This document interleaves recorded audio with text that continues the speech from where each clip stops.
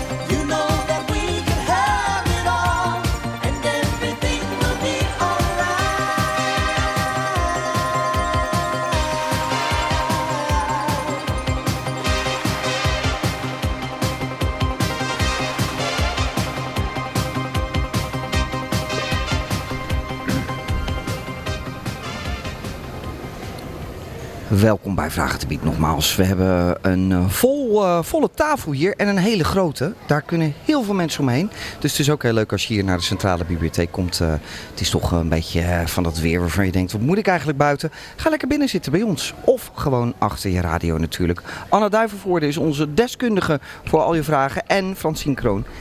Allebei weten zij alles over alles. Ja, hartstikke leuk, Erik. Ja. Maar we hebben de taken een beetje... Ja, wat zeg je? We gaan het proberen. Hè? Ja. We gaan ons best doen.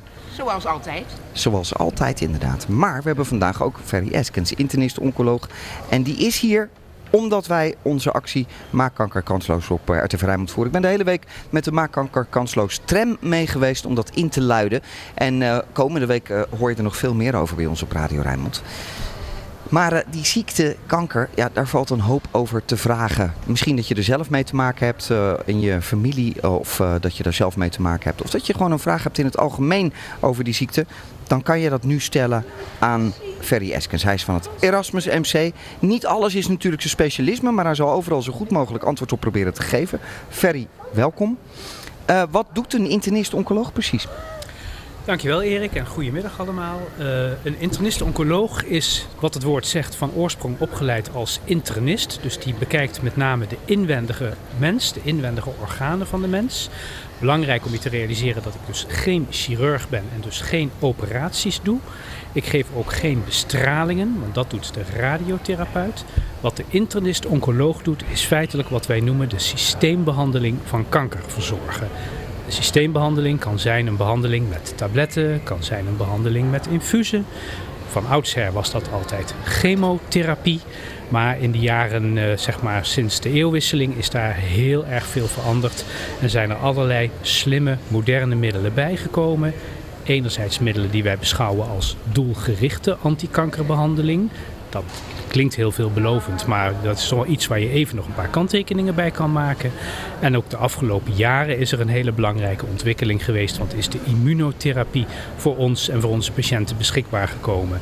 En dat heeft voor mensen met bepaalde vormen van kanker al een enorme verbetering van hun toekomstverwachting gegeven. Daar gaan we het zo meteen nog even over hebben. Maar je hebt toch ook als oncoloog nog zelf een specialisme vaak. Hè? U bent astro-intestinale oncologie, daar bent u in gespecialiseerd, en uro-oncologie. Wat houdt dat in? Ja, de gastro-intestinale oncologie wil zeggen de oncologie, de kanker van het maag-, darm- en leversysteem.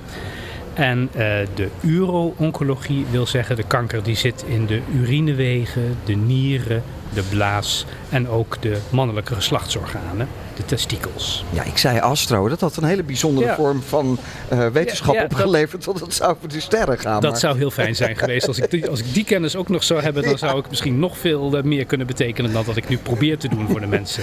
Precies. Hoe bent u in dit specialisme terechtgekomen? Ik was in opleiding nadat ik geneeskunde had gestudeerd aan de andere kant van het land. Ik ben in Nijmegen heb ik gestudeerd. Toen ben ik interne geneeskunde gaan doen.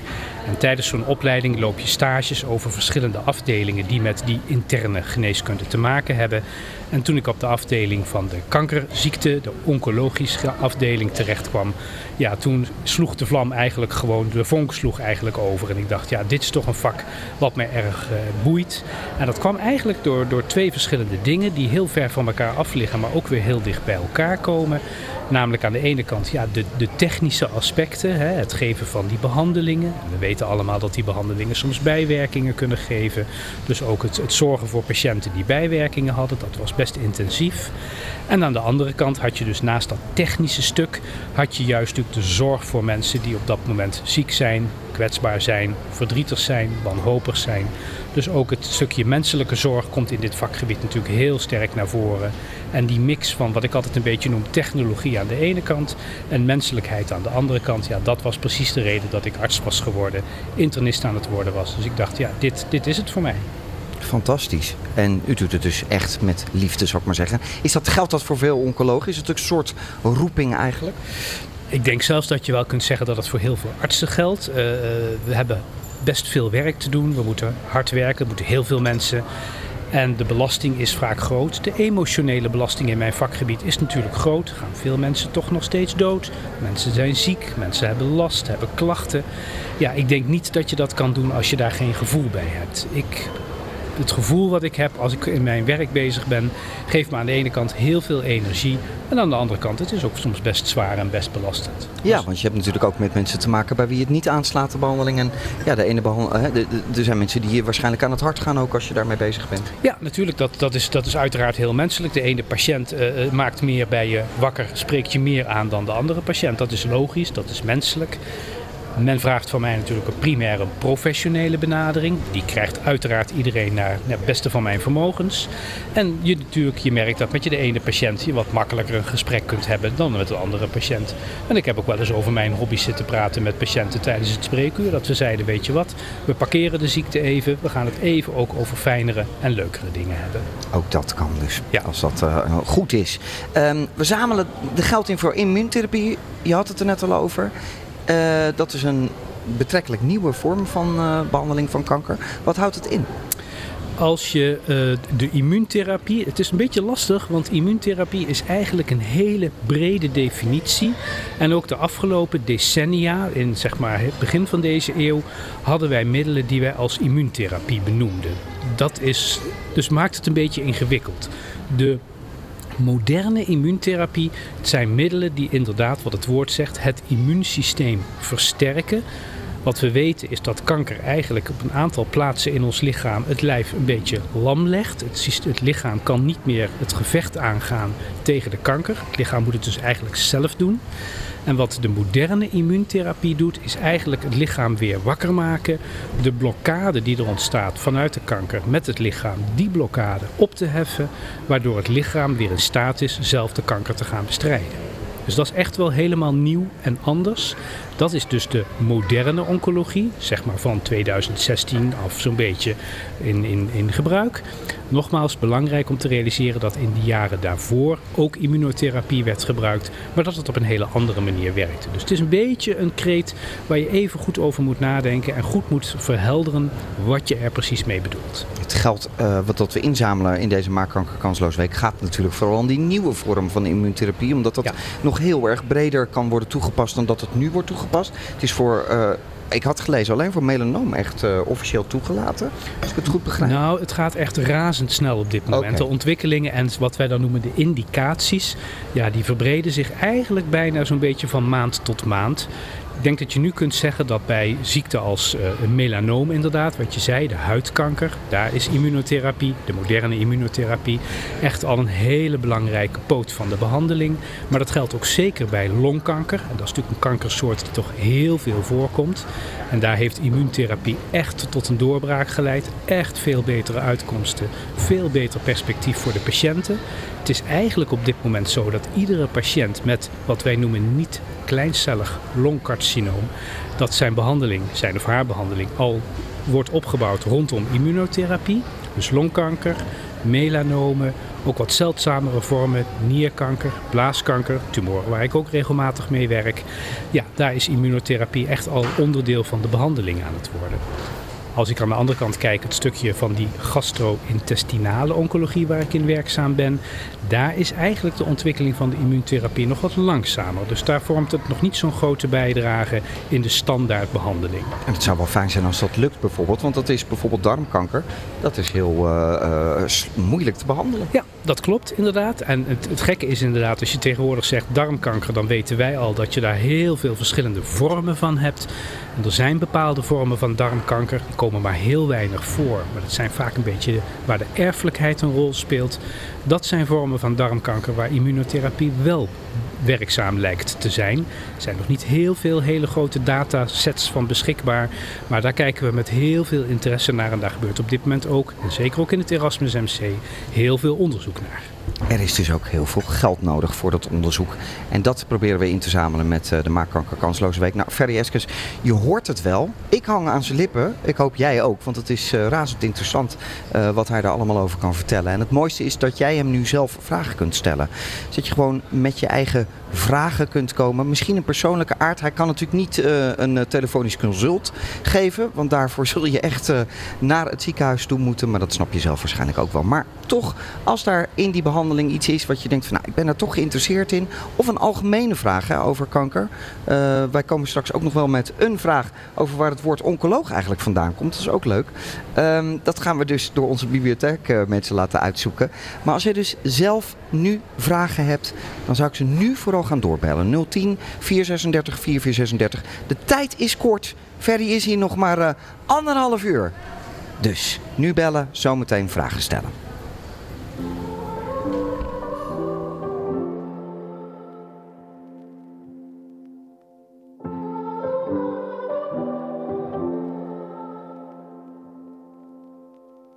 A broken heart is all that's left. I'm still fixing all the cracks. Lost a couple of pieces when I carried it home. I'm afraid of all I am. My mind feels like a foreign land. Silence ringing inside my head. Please carry me home. I've spent all of the love I saved. We were always a losing game. Small town boy in a big arcade. I got addicted to a losing game.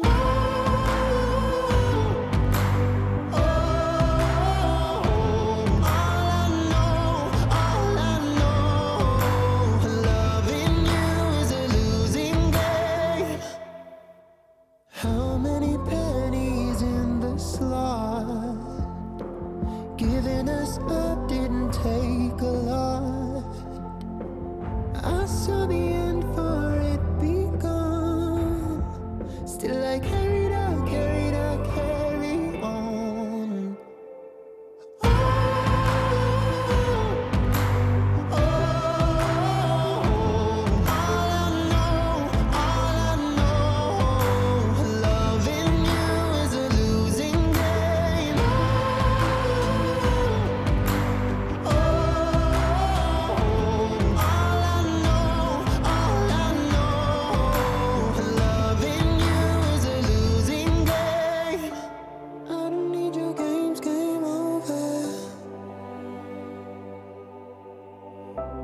Get me off this roller coaster.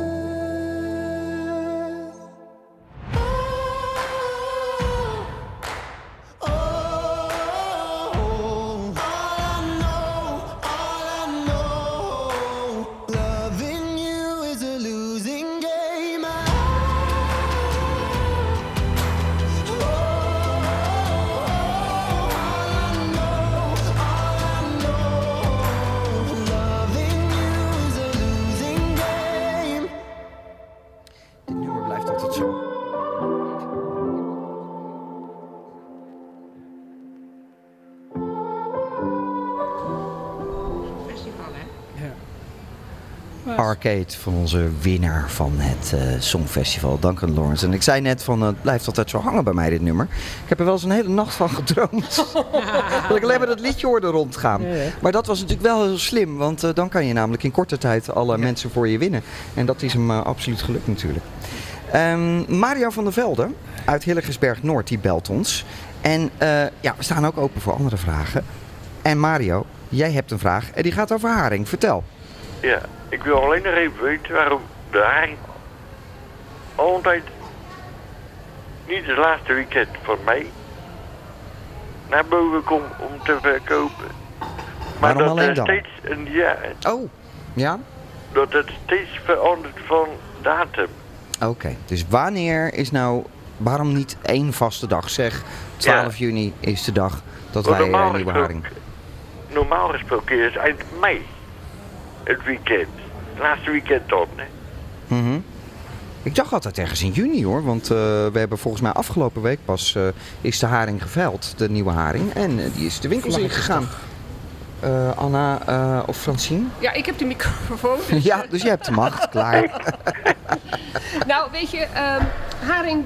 we hebben al iets opgezocht rond deze Haring die tussen 1 mei en 31 augustus van het lopend jaar wordt gevangen, mag tussen mei en eind september verkocht worden als nieuwe haring. Het is toch tussen mij. Ja, het moet wel voldoen aan bepaalde voorwaarden.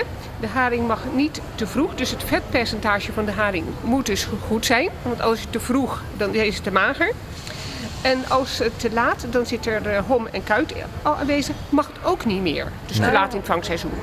Dan mag het ook niet meer. Maar, En als ze wat later gevangen worden, dan later verkocht wordt die haring, dan heet het maatjesharing. Oké, dan is het gewoon dus zeg maar na het seizoen. Want dat is meestal de eerste weken van juni dus dat je dat koopt. Hè, 6 weken zo'n beetje. En daarna dan gaat het weer over gewoon naar maatjesharing in principe.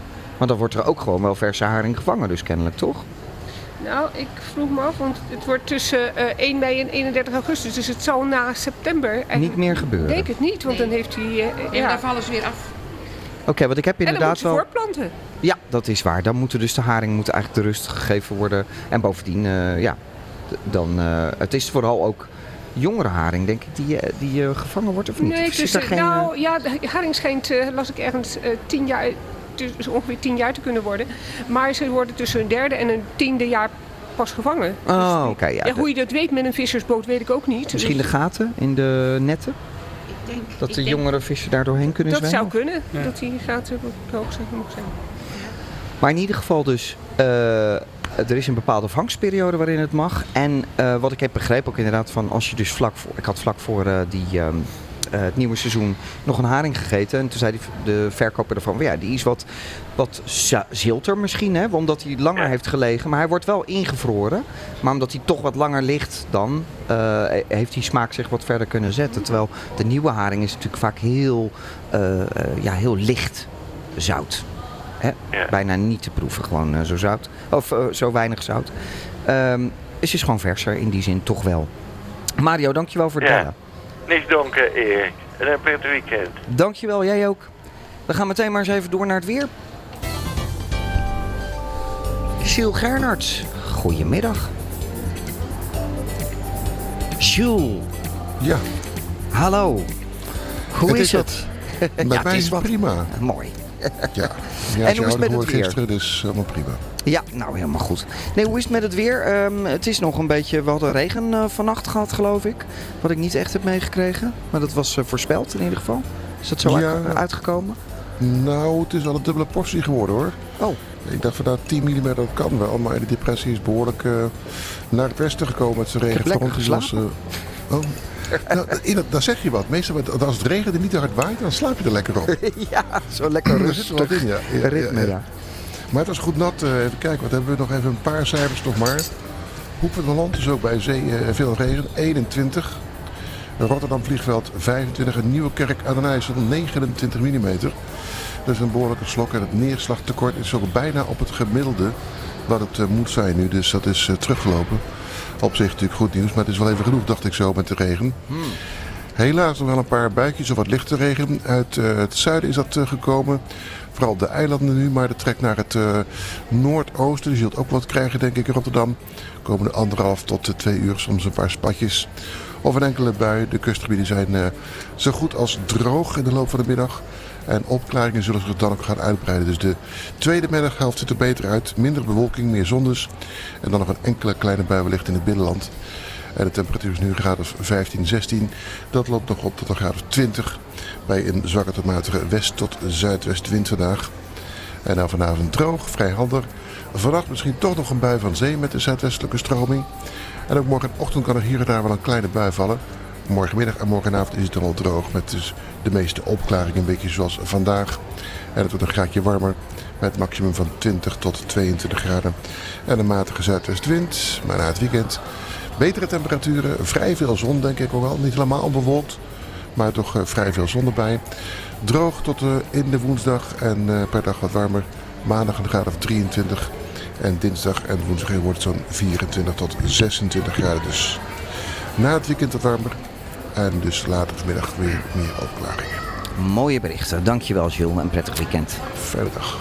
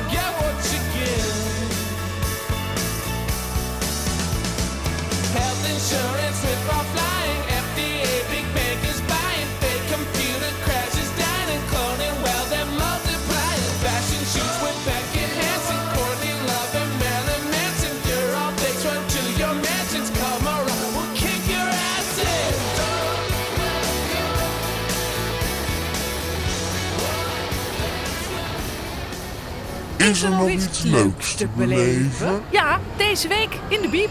Het is vandaag Korenfestival Rotje Knor. In totaal meer dan 100 koren zingen op 26 binnen- en buitenpodia in Rotterdam. En dus ook in de Centrale Bibliotheek hier in Rotterdam. Maar liefst 9 koren uit de omgeving laten hun repertoire horen in het Bibliotheektheater. Dat is hier te vinden. Op de begane grond eigenlijk, doorlopen naar achteren.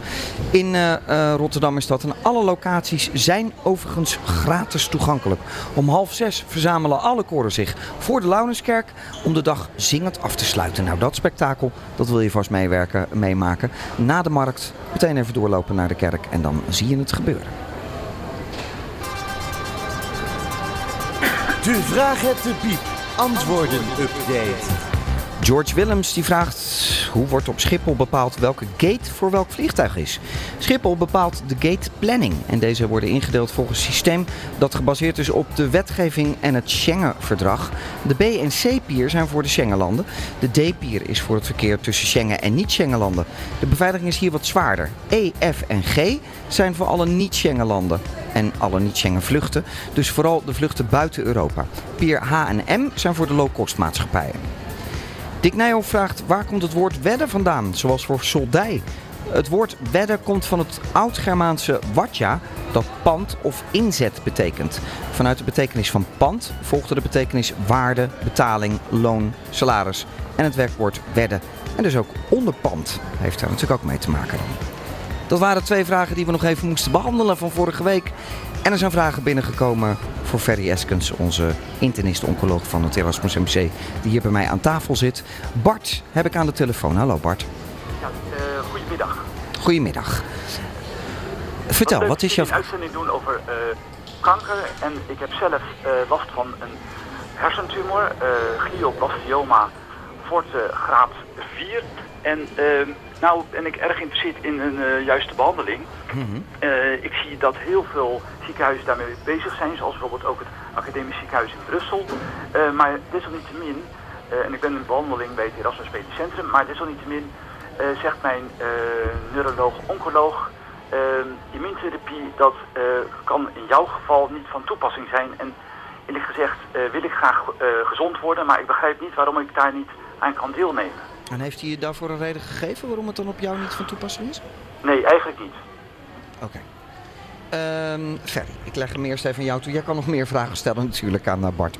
Ja, Bart, goedemiddag. Goedemiddag.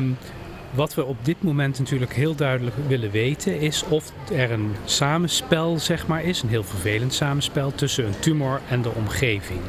Omdat dat uiteindelijk ook een beetje de kans bepaalt dat immunotherapie voor de behandeling van die kanker van toegevoegde waarde kan zijn. Ja. Ik ben natuurlijk niet de neuroloog-oncoloog, dus ik heb daar wel verstand van, omdat wij wel patiënten zien die we in studies aan het behandelen zijn. Ja. Maar op dit moment is het zo dat voor mensen met een glioblastoom immunotherapie inderdaad nog geen standaardbehandeling is. En dat als er een behandeling, zeg maar, zou zijn, dat dat dan ook alleen maar in experimenteel studieverband kan plaatsvinden. Nou, daar zal misschien je neuro-oncoloog wel met je over zal je daarover kunnen informeren. Dus ik zou zeker die vraag nog een keer stellen van als er geen standaard behandelopties zijn met immunotherapie, of er eventueel mogelijkheden zouden zijn om dat hetzij in het Erasmus MC, hetzij in andere ziekenhuizen, want ik vind dat je altijd over de muren van je eigen ziekenhuis heen moet kijken om te proberen het voor patiënten zo goed mogelijk te regelen. Of inderdaad de neuro-oncoloog nog wel weet dat er studies lopen die misschien op enig moment voor jou wel van toepassing zouden kunnen zijn. Oké, dank u wel. En kunt u mij uitleggen waardoor dat dan niet kan in mijn geval, of is dat te moeilijk? Ja. Nou, dat is vrij ingewikkeld, ook om dat op de radio uit te leggen. Maar het belangrijkste is op dit moment dat er nog heel veel onderzoek plaatsvindt om eigenlijk, zeg maar, dus die samenhang, die interactie tussen een hersentumor en het hersenweefsel, om daar meer informatie over te krijgen. En daar zijn we nog heel veel aan het onderzoeken en weten we gewoon nog niet zo heel veel. Oké. Dankjewel, dank u voor de uitleg. Ja, en dankjewel dat jij even belde. Graag gedaan en succes. Graag gedaan, dank u wel. En Succes met de uitzending, dank u. Oké, dankjewel. Dag. Ja, Ingrid Ros die heeft een vraag gesteld. Die wil weten waarom er bij vermoeden van kanker eerst naar gewichtsverlies wordt gevraagd. Het zal zeker niet de enige vraag zijn en ik denk ook niet altijd dat het de eerste vraag is. Maar wat wel vaak van belang is dat als patiënten kanker hebben, we een goede indruk willen hebben over hoe hun algemene conditie is. Daar kun je natuurlijk op heel veel manieren dat proberen na te vragen. Hè. Wat kun je, hoeveel activiteit kun je nog doen, moet je veel rusten? Nou, dat zijn belangrijke indicaties om een beeld te krijgen hoe de conditie is. Natuurlijk kan je iemand zien, hè. Je kunt zien hoe iemand binnenkomt. Maar inderdaad, een van de dingen die wel een heel belangrijk, wat wij noemen prognostische betekenis heeft, is inderdaad of een patiënt heel veel gewicht verloren heeft, ja of nee. Hangt soms ook een klein beetje af van waar de kanker zit. De ene kanker zal het wat eerder geven dan de andere kanker, gewichtsverlies. Maar we weten wel dat mensen die heel veel, echt 15, 20 kilo soms gewicht verloren hebben, ja, dat voor die mensen de situatie, de prognose toch wat slechter is dan mensen die volledig op gewicht en volledig op sterkte zijn gebleven. Dus het is een heel belangrijke indicator voor ons om te proberen een goed beeld te krijgen van de algemene conditie van de patiënt. Helemaal duidelijk, dankjewel. Je kunt je vraag ook gewoon mailen naar vraag@rijnmond.nl of bellen 010 436 4436.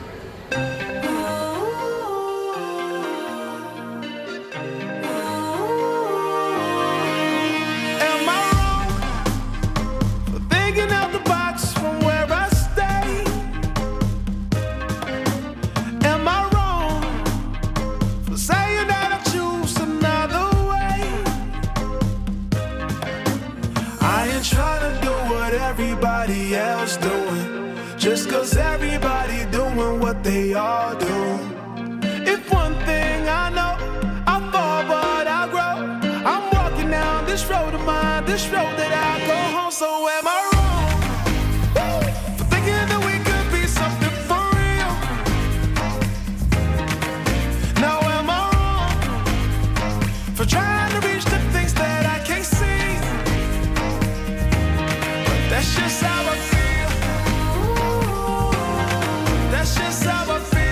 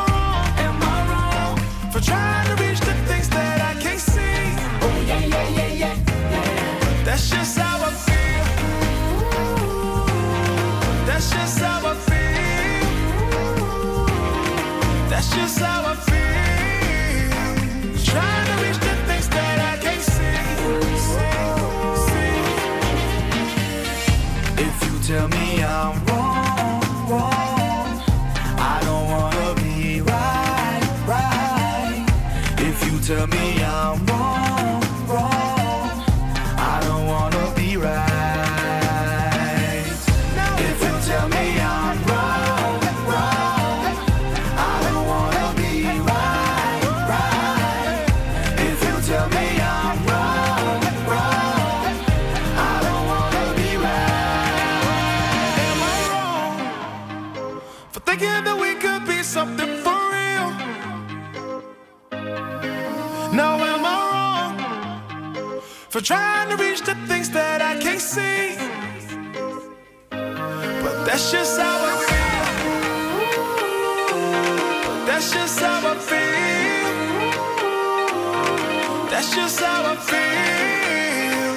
Trying to reach the things that I can't see.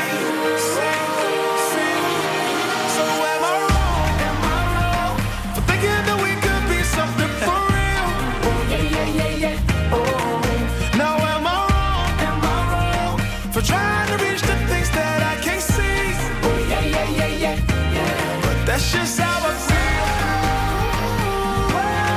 That's just how I feel. That's just how I feel. Trying to reach the things that I can't see. Nico en Vincent, Am I Wrong? Gezellig samen boeken lezen met de Rijnmond Leesclub. Jorde Wiss en Hanne Groenendijk zijn de leden van de Rijnmond Leesclub die vandaag hier zijn in de Biep. Ze lazen De halfbroer van Nicoline Misé. Marlie Sanders is schrijfster. Ze leeft van een uitkering, woont op een zolderkamer. En Marlie zit juist tegen een doorbraak aan. Haar schrijfsels oogsten succes en ze wordt gevraagd door de redactie van een literair tijdschrift en voor literaire bijeenkomsten. Er is zelfs een keurige heer op leeftijd die belangstelling voor haar toont. Het overgrote deel van dit boek gaat over huis, tuin en keukenaangelegenheden van de familie Sanders, die een schijnbaar hecht netwerk vormt. Marlie en Victoria zien elkaar dagelijks, maar ze klitten ook aan het ouderlijk huis. Het ligt allemaal bij elkaar in de buurt. Het gaat slecht met vader. Hij heeft het aan zijn hart en hij dementeert. Moeder kan de verzorging niet alleen af en laat haar dochters bij ieder wisselwasje opdraven. Ze kennen ook elkaars buren, vrienden en kennissen. Oude familieverhoudingen worden opgerakeld. Er worden uitstapjes ondernomen, vergaderingen bijgewoond, boeken gelezen, poezen gevoerd. Er zijn problemen met slaap, drank, werk, kleding, huisdieren en er zijn, hoe kan het ook anders, liefdesperikelen. De nieuwe vlam van Marlie flakkert en dooft weer uit.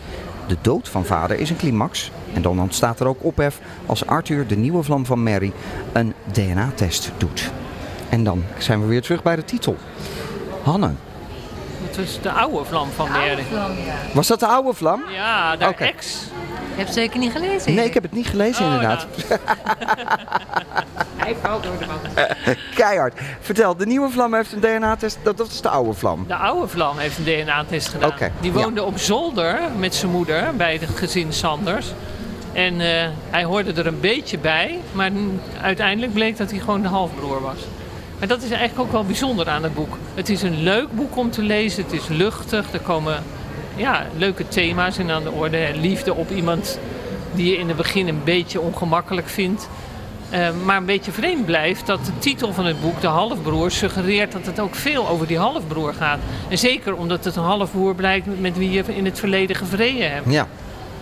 Ja. En dat gaat het niet? Daar gaat het eigenlijk niet over. Nee. Het gaat vooral over die familie. Hè? Want ik begrijp is dat eerder ook al een boek van haar is geweest. Wat ook over die familie gaat. En dat is een beetje een gekkige familie. Woont in Haarlem. En hier gaat het eigenlijk ook een beetje op voort weer. Nou ja, dat boek hebben we niet gelezen. Dus dat weten we niet. Dat zou zomaar kunnen. Dat weet ik dan weer. Die heb je zeker wel gelezen. Ja. Nee. Ik wil eigenlijk even op iets anders aanhaken. Want jij zegt de dood van de vader is een climax. Ik heb dat helemaal niet als een climax ervaren. Het is misschien wel een soort ankerpunt in de zin van dat er een voor en na en er gebeuren dingen omheen. Maar eigenlijk is niks een climax in het boek. In mijn beleving. Ja, nee, daar ben ik het wel mee eens. Ik vind trouwens dat zoals geschreven wordt over de dementerende vader, vind ik heel warm en lief. En het mooie is ook dat de vader heeft een vorm van dementie waarbij hij af en toe helemaal de draad kwijt is. Dan denkt hij dat hij in een Duitse bioscoop is in plaats van in een verpleeghuis. Maar af en toe is hij ook heel helder. En die vorm van dementie kan natuurlijk bij mensen heel erg veel ongemak oproepen. Maar de dochters gaan daar op een hele natuurlijke manier mee om. Dat is een mooi element in het boek. Heel veel personages die erin voorkomen. Heel veel dingen die er gebeuren. Ja. Het is moeilijk om bij te houden volgens mij, hè Joren? Ik was op een gegeven moment ook helemaal de draad kwijt. En dan komt er een Jifke. Nou, Hanne heeft me net uitgelegd dat dat de zus is. Dat had ik dus echt compleet niet begrepen. Ik had het ergens in de lijn van nichten of dat soort dingen gezet. En waar het vandaan kwam uit het land, geen idee. Dat was er opeens allemaal. In die fase van het boek werd het sowieso heel druk. Daar ben ik echt wel een beetje lost geraakt.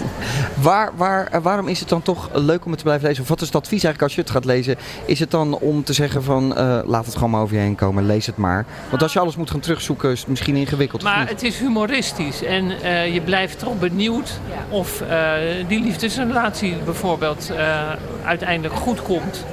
Met twee nogal niet erg bij elkaar passende figuren. En dat maakt het boek leuk. Het heeft een hele leuke, zachte, humoristische toon. We hebben ook besproken hiervoor dat ze past ook wel in, qua generatie niet, maar wel bij een soort type schrijvers wat je op dit moment veel ziet. En we hebben Lise Spit en Marieke Lucas-Rijneveld als voorbeelden genoemd. Die een beetje disconnected zijn van heel veel facetten van het leven. En een eigenlijk sociaal niet zo aangesloten levensstijl hebben. Maar ik vind van al die schrijvers dat hoe zij situaties beschrijven, dat is iets wat mij heel erg boeit.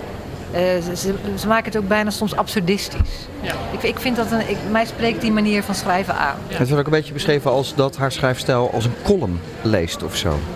Nou, dat vind ik niet zo. De hoofdpersonen worden niet zo uitgediept, dus dat zou nog kunnen. En een column kan je dat ook niet. Nee, maar haar beschrijvingen van mensen en van groepen mensen is erg mooi. De redactie waar ze lid van wordt, de redactie van een literair tijdschrift. En hoe bizar die mannen zijn. Ja, allemaal mannen. Mm-hmm. En een bijeenkomst op het ministerie van Sociale Zaken. Of voor het ministerie. Ook heel mooi beschreven hoe absurd. Of absurde elementen dat kan bevatten. Ja. Leuk. Maar ze zou denk ik wel columns kunnen schrijven. Dat kan ik me wel weer goed voorstellen. Maar in ieder geval is het dus humor. Ja. Veel leuke, absurdistische beschrijvingen. Dus als gewoon op die manier om het te lezen en het gewoon over je heen te laten komen. Niet heel veel over het plot te nadenken, want dat is er niet. Nee. Maar wel fijn om te lezen. Ja. Nou, een aanrader dus toch wel. Ja.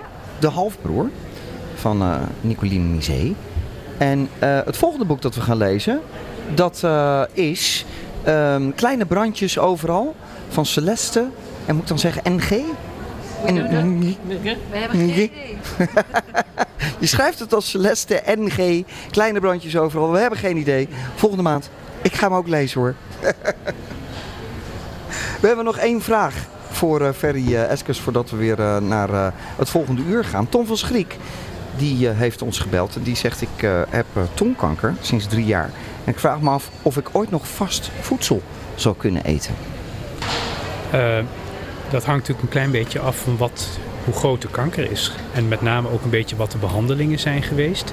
Behandelingen van tumoren in dat hoofd-halsgebied maken het vaak inderdaad voor patiënten heel moeilijk om goed en voldoende met name ook te kunnen blijven eten. Vaak worden er ook toegangswegen tot het maag-darmstelsel aangelegd om in ieder geval te zorgen dat niet alles langs de tumor hoeft. Want soms kan dat ook heel pijnlijk en vervelend zijn. Als een patiënt op dit moment al 3 jaar zelf niet goed zou kunnen eten, ben ik toch eerlijk gezegd niet heel optimistisch of dat nog een volledig normaal voedingspatroon zou kunnen gaan worden in de toekomst. Ik wens het de patiënt uiteraard wel toe, maar de eerlijkheid gebiedt me te zeggen dat ik daar toch niet heel optimistisch over ben. Dat is een heel duidelijk antwoord, Ferry. Dankjewel. Als jij nou nog vragen hebt, bel dan nu met 010 436 4436. Ferry Eskens is het volgende uur ook nog helemaal bij ons. En je kan ook met je andere vragen terecht. Anna en Francine luisteren met interesse, maar kunnen ook antwoorden geven. Dus bel of mail naar vraag@rijnmond.nl. Ik heb ook nog een vraag aan jou. Wat willen we weten? We willen graag de titel weten en degene die verantwoordelijk is voor het nummer waarvan je nu de vertaalde tekst hoort. Kom op, het is nog niet over. Kom op, als het op je afkomt. Want zij trekken ons uit elkaar. Maar het lukt ze niet. Joost de Jong die las de vertaling voor van dat Engelstalige nummer. Welke titel? Als je het nummer weet, bel naar 010 436 4436. Een avondje uit bij Jazzcafé Dizzy zou jou ten deel kunnen komen. Tot zometeen. Vraag het de Piep!